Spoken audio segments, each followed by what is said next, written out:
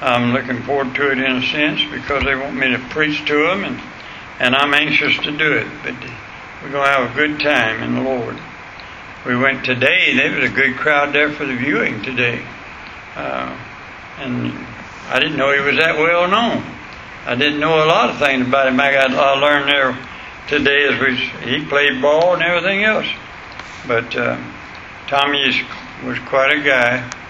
But he sure, I'm going to miss him. I pulled up there a few minutes ago outside, and I told my wife, I said, I miss Tommy coming up in that Cadillac, driving his mama and being here. And we're going to miss him. Got to see his little gal for a few minutes. So y'all just pray about that whole situation if you would, please. Tonight, I'd like for you to turn to 1 John chapter 4. I want to talk to you about the victory of this Christian over anti-Christian teachers. And I want to read to you in 1 John chapter 4. Just like to read a little while, beginning in verse 1. Beloved, believe not every spirit, but try the spirits whether they are of God, because many false prophets are going out into the world. Hereby know ye the Spirit of God. Every spirit that confesses Jesus Christ is come in the flesh is of God. And every spirit that confesses not that Jesus Christ has come in the flesh is not of God. And this is that spirit of Antichrist, where you have heard that it should come, and even now already is in the world. You are of God, little children, and have overcome them, because greater is he that is in the world, in you, than he that is in the world. They are of the world, therefore speak they of the world, and the world heareth them. We are of God. He that knoweth God heareth us. He that is not of God heareth not us. Hereby know we the spirit of truth and the spirit of error. Beloved, let us love one another, for love is of God. And everyone that loveth is born of God and knoweth God. He that loveth not knoweth not God, for God is love. And in this was manifested the love of God toward us, because that God sent his only begotten Son into the world, that we might live through him. Herein is love, not that we loved God, but that he loved us, and sent his Son to be the propitiation for our sins. Beloved, if God so loved us, we ought also to love one another. No man has seen God at any time. If we love one another, God dwelleth in us, and his love is perfected in us. Hereby know we that we dwell in him, and he in us, because he has given us of his Spirit. And we have seen and do testify that the Father sent the Son to be the Savior of the world. Whosoever shall confess that Jesus is the Son of God, God dwelleth in him, and he in God. And we have known and believed the love that God has to us. God is love, and he that dwelleth in love dwelleth in God in him. Herein is our love made perfect, that we might have boldness in the day of judgment, because as he is, so are we in the world. There is no fear in love, but perfect love casteth out fear, because fear hath torment. He that feareth is not made perfect in love. We love him because he first loved us. If a man say, I love God, and hated his brother, he's a liar. For he that loveth not his brother whom he has seen, how can he love God whom he has not seen? And this commandment have we from him, that he who loved God love his brother also. Pray with me, please. Heavenly Father, I pray tonight that you would help us as Christians understand that there are people out there that's teaching error, and they're teaching heresy against thy word and against thy Son, and we have to be very careful who we listen to. Bless us tonight now as we study in Jesus' name. Amen. In verse 4, especially, ye are of God, little children, and have overcome them, because greater is he is in you than he is in the world. Now, the words in verse 4, you are of God, tells us 4 things. First of all, we have communion with Him. Secondly, as heartily holding and confessing the truth which unites us with Him. Verse 2 says, "Hereby know ye that the Spirit of God. Every spirit that confesses that Jesus Christ has come in the flesh is of God." I've told this story many times, but it just gets to the point. I was dealing with a Jehovah's Witness one time, and Jehovah's Witnesses do not believe that Jesus is the Son of God. They believe He is a Son of God. And this verse tells you how you can test somebody, and I don't care who they are, whether they be of God or not, where no matter what religion they're saying they are. Hereby ye know the Spirit of God. How? Every spirit that confesses that Jesus Christ has come in the flesh. In other words, Jesus Christ is God in the flesh. Amen? And if you don't believe that, you're not a God. So take any teachings, anybody that comes along, any denomination, any church, any preacher, and ask that one simple question. Do you believe that Jesus Christ is God? If they don't believe that Jesus Christ is God, then they're not of Him. Now, as having been born of Him, you are of God yourself. And as being His offspring, morally and spiritually, they were of God. Verse 4 again tells us 3 main things. That Christians are exposed to the assaults of heretical teachers. Every one of us has sat where we probably shouldn't have sat, under different preachers and teachers, and heard things that is contrary to the Word of God. I know that I went to a Catholic, a Presbyterian, I think it was, a funeral, and I never will forget it as they come in and with all that pomp and glory. And I went because a friend of mine asked me to go. It was his brother that passed away. And they said, now everybody come up and take communion. And they asked everybody come up and take a wafer and a little wine. And he said, will you go with me, preacher, and take... No. And I said, you ain't going either. And he said, what do you mean? I got to go because of my brother. I said, no, you don't. That's not the body. What they say there in that assembly was that this is the body of Christ, and this is the blood of Christ. Come and take the body and the blood of Christ. No, it's not. It's a wafer and orange wine. And that's all it is. Now, just because somebody prays over it and they say it becomes the body and blood of Christ, that's not so. When we take of the Lord's Supper, we take grape juice, which is the type of the blood of Christ, because it has no yield in it, and so yeast in it, and that's yeast represents sin. So when we take of that juice at the Lord's Supper, we're saying this represents the Lord Jesus Christ's blood. It is not. I can't sit here and pray over somebody's got a wine in their hand and say, I'm going to turn this wine into the blood of Christ. That's heresy. And I can't take this wafer and pray over it and say this becomes the body of Christ. No, it doesn't. It typifies the body of Christ. And there's a vast difference there. And so it's the same way with water baptism.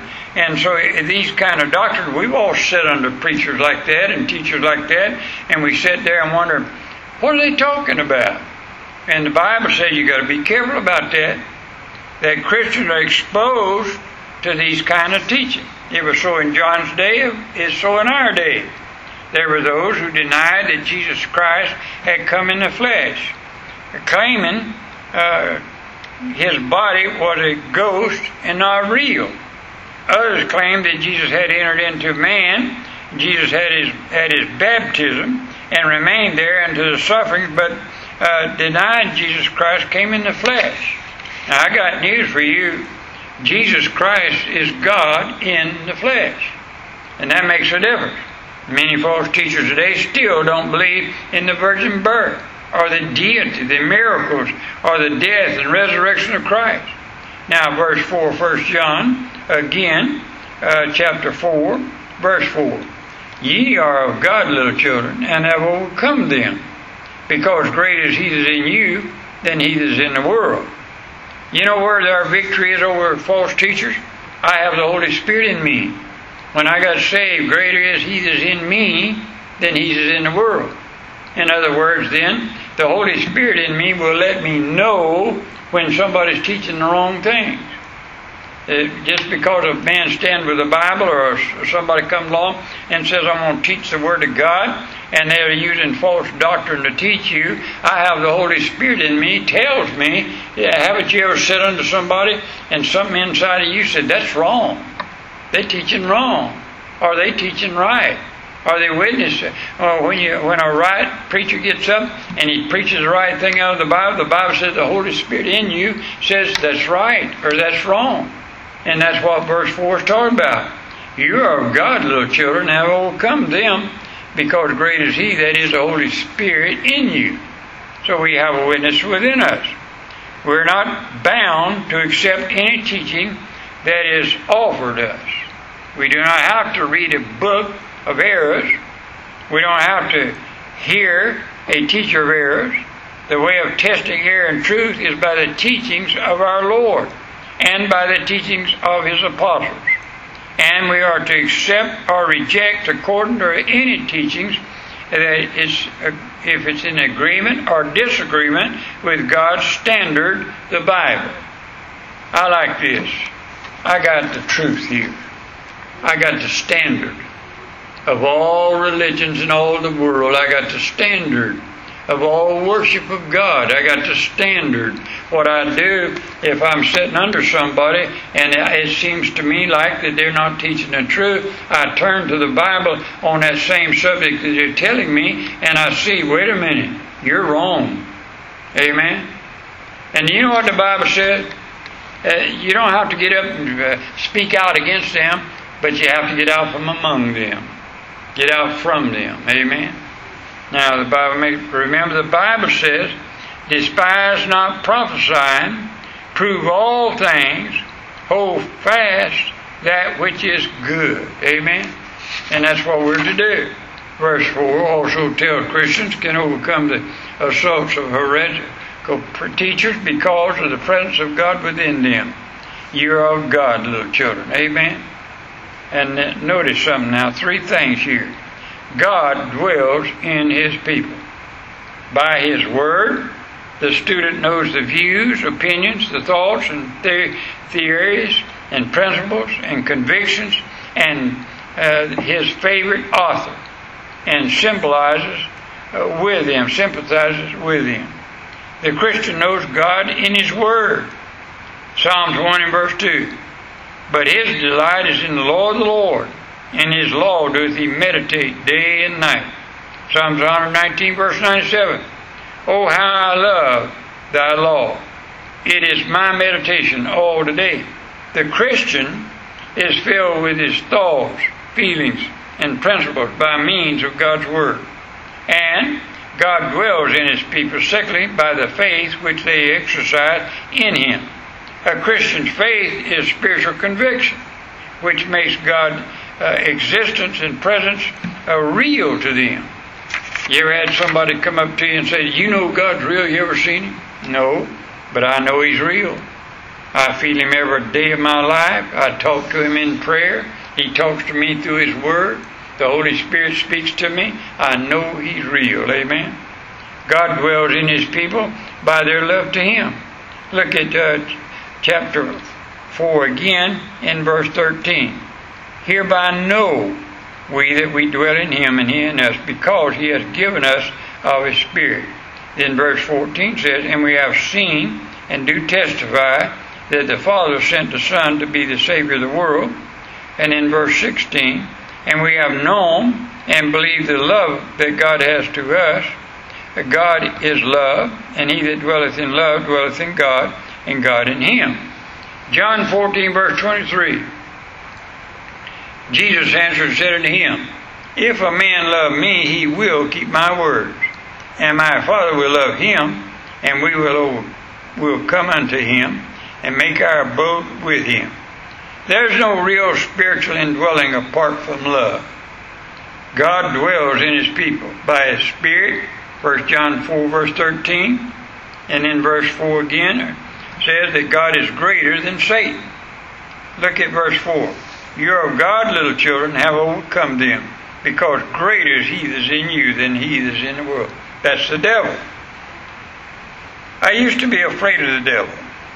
And I'm going to tell you the truth, even to this day. And I have been called where people have said to me, my daughter or my son or somebody, I've been in, I never will forget going to a institution that people was completely out of their minds, and walking down that hallway, those people, I had a man come up to me one time, I was going to visit somebody, and he came up to me and he said, will you vote for me? I'm running for president. And I said, yes, sir. I ain't going to argue with him, amen. And he said, will you take one of my cards so you remember me? The only thing is he didn't have a card. And so I just eased on by him and went on.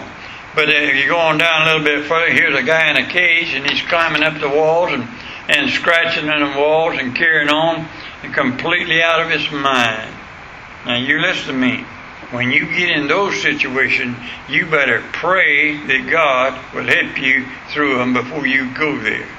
Because I'm not going to fight the devil. I want God to do it. Amen? Because if you don't, he'll win. But then later on, I got to read and I got to studying the greater he is in me. You know what you can do? Since you have the Holy Spirit in me, you can face any kind of false teacher. And if you'll listen to the wooing of the Holy Spirit to tell you what to do and do what he tells you to do, you'll be the victor over it. I don't understand Christians that'll just go anywhere to church and sit under any preacher, any kind of teacher, and come away and say, well, I went to church last night, but what did you hear? What were you listening to?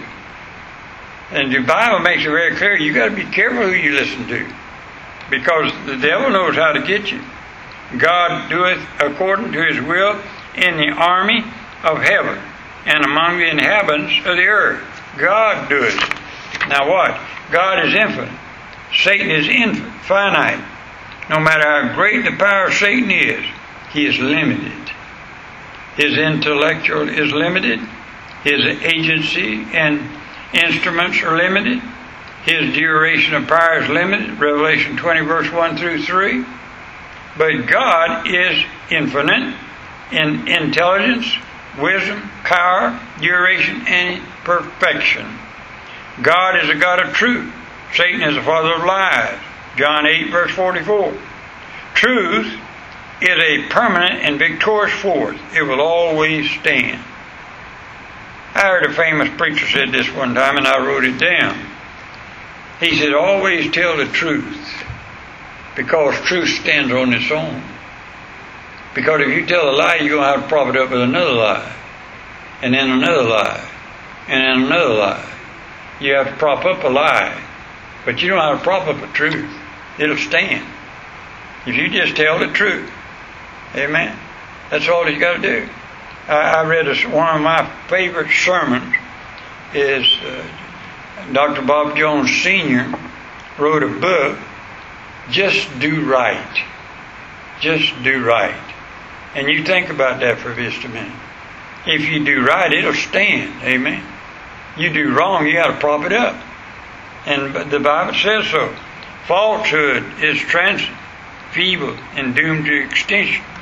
The power of Satan is based upon lies, and for that reason it overthrows a certain thing. It cannot stand. But the power of God is the power of truth and holiness, and therefore destined to continue and grow eternally. God is love, but Satan is malignant. You know why I'm still excited about our country?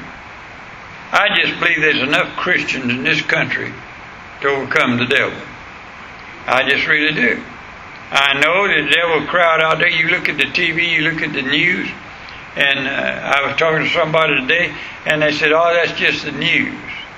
Well, they're showing the things that's going on all across this country, and you look at it, and you look, boy, it looks like Satan's winning. No, he's not. No, he's not.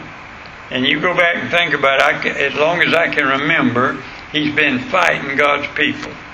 But every time in time, if we pray as God's people, God will overcome. Amen. Love of God dwells in His people. God's presence within His people is a secret of their victory over heretical teachers. Verse 4. Ye have overcome them, because greater is He that is in you. Amen.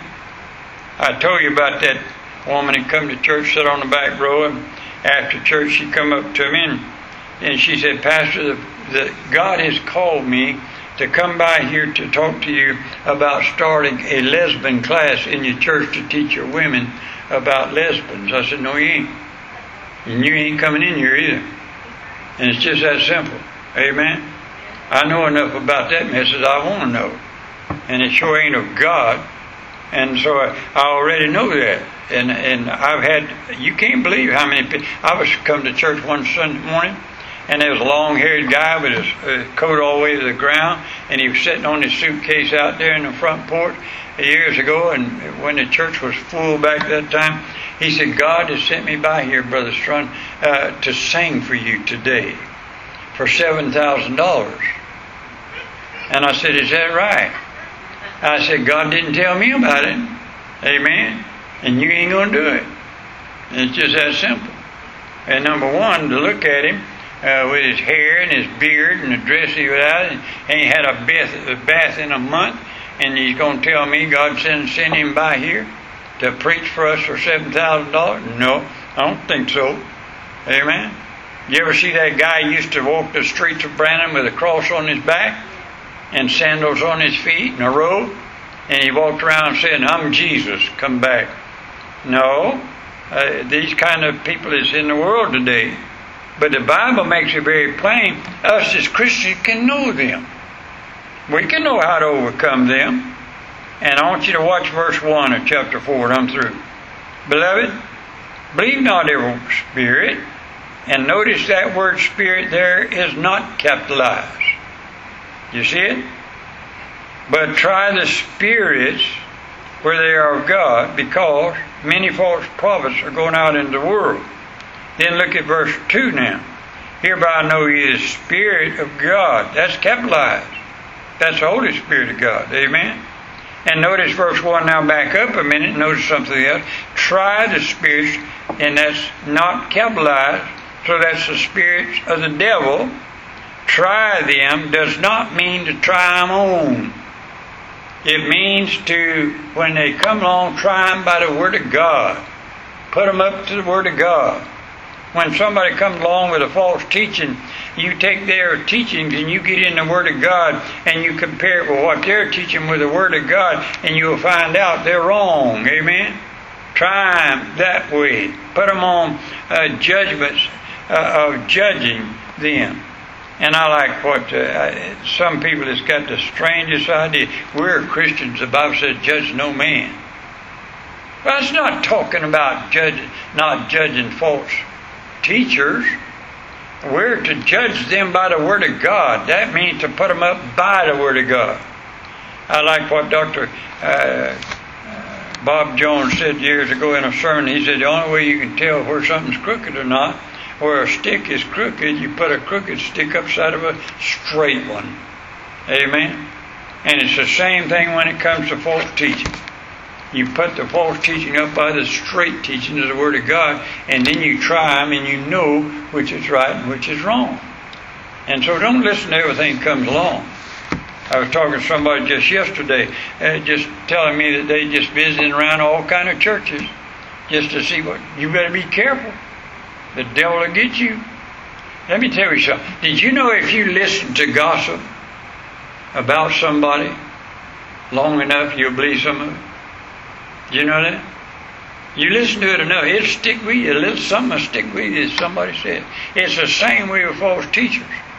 If you sit under it and listen to it enough, you'll begin to put doubts in your mind. And the Bible says, don't you do that.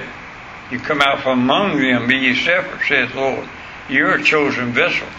You don't sit under that kind of stuff, and you don't listen to it. Leave it alone.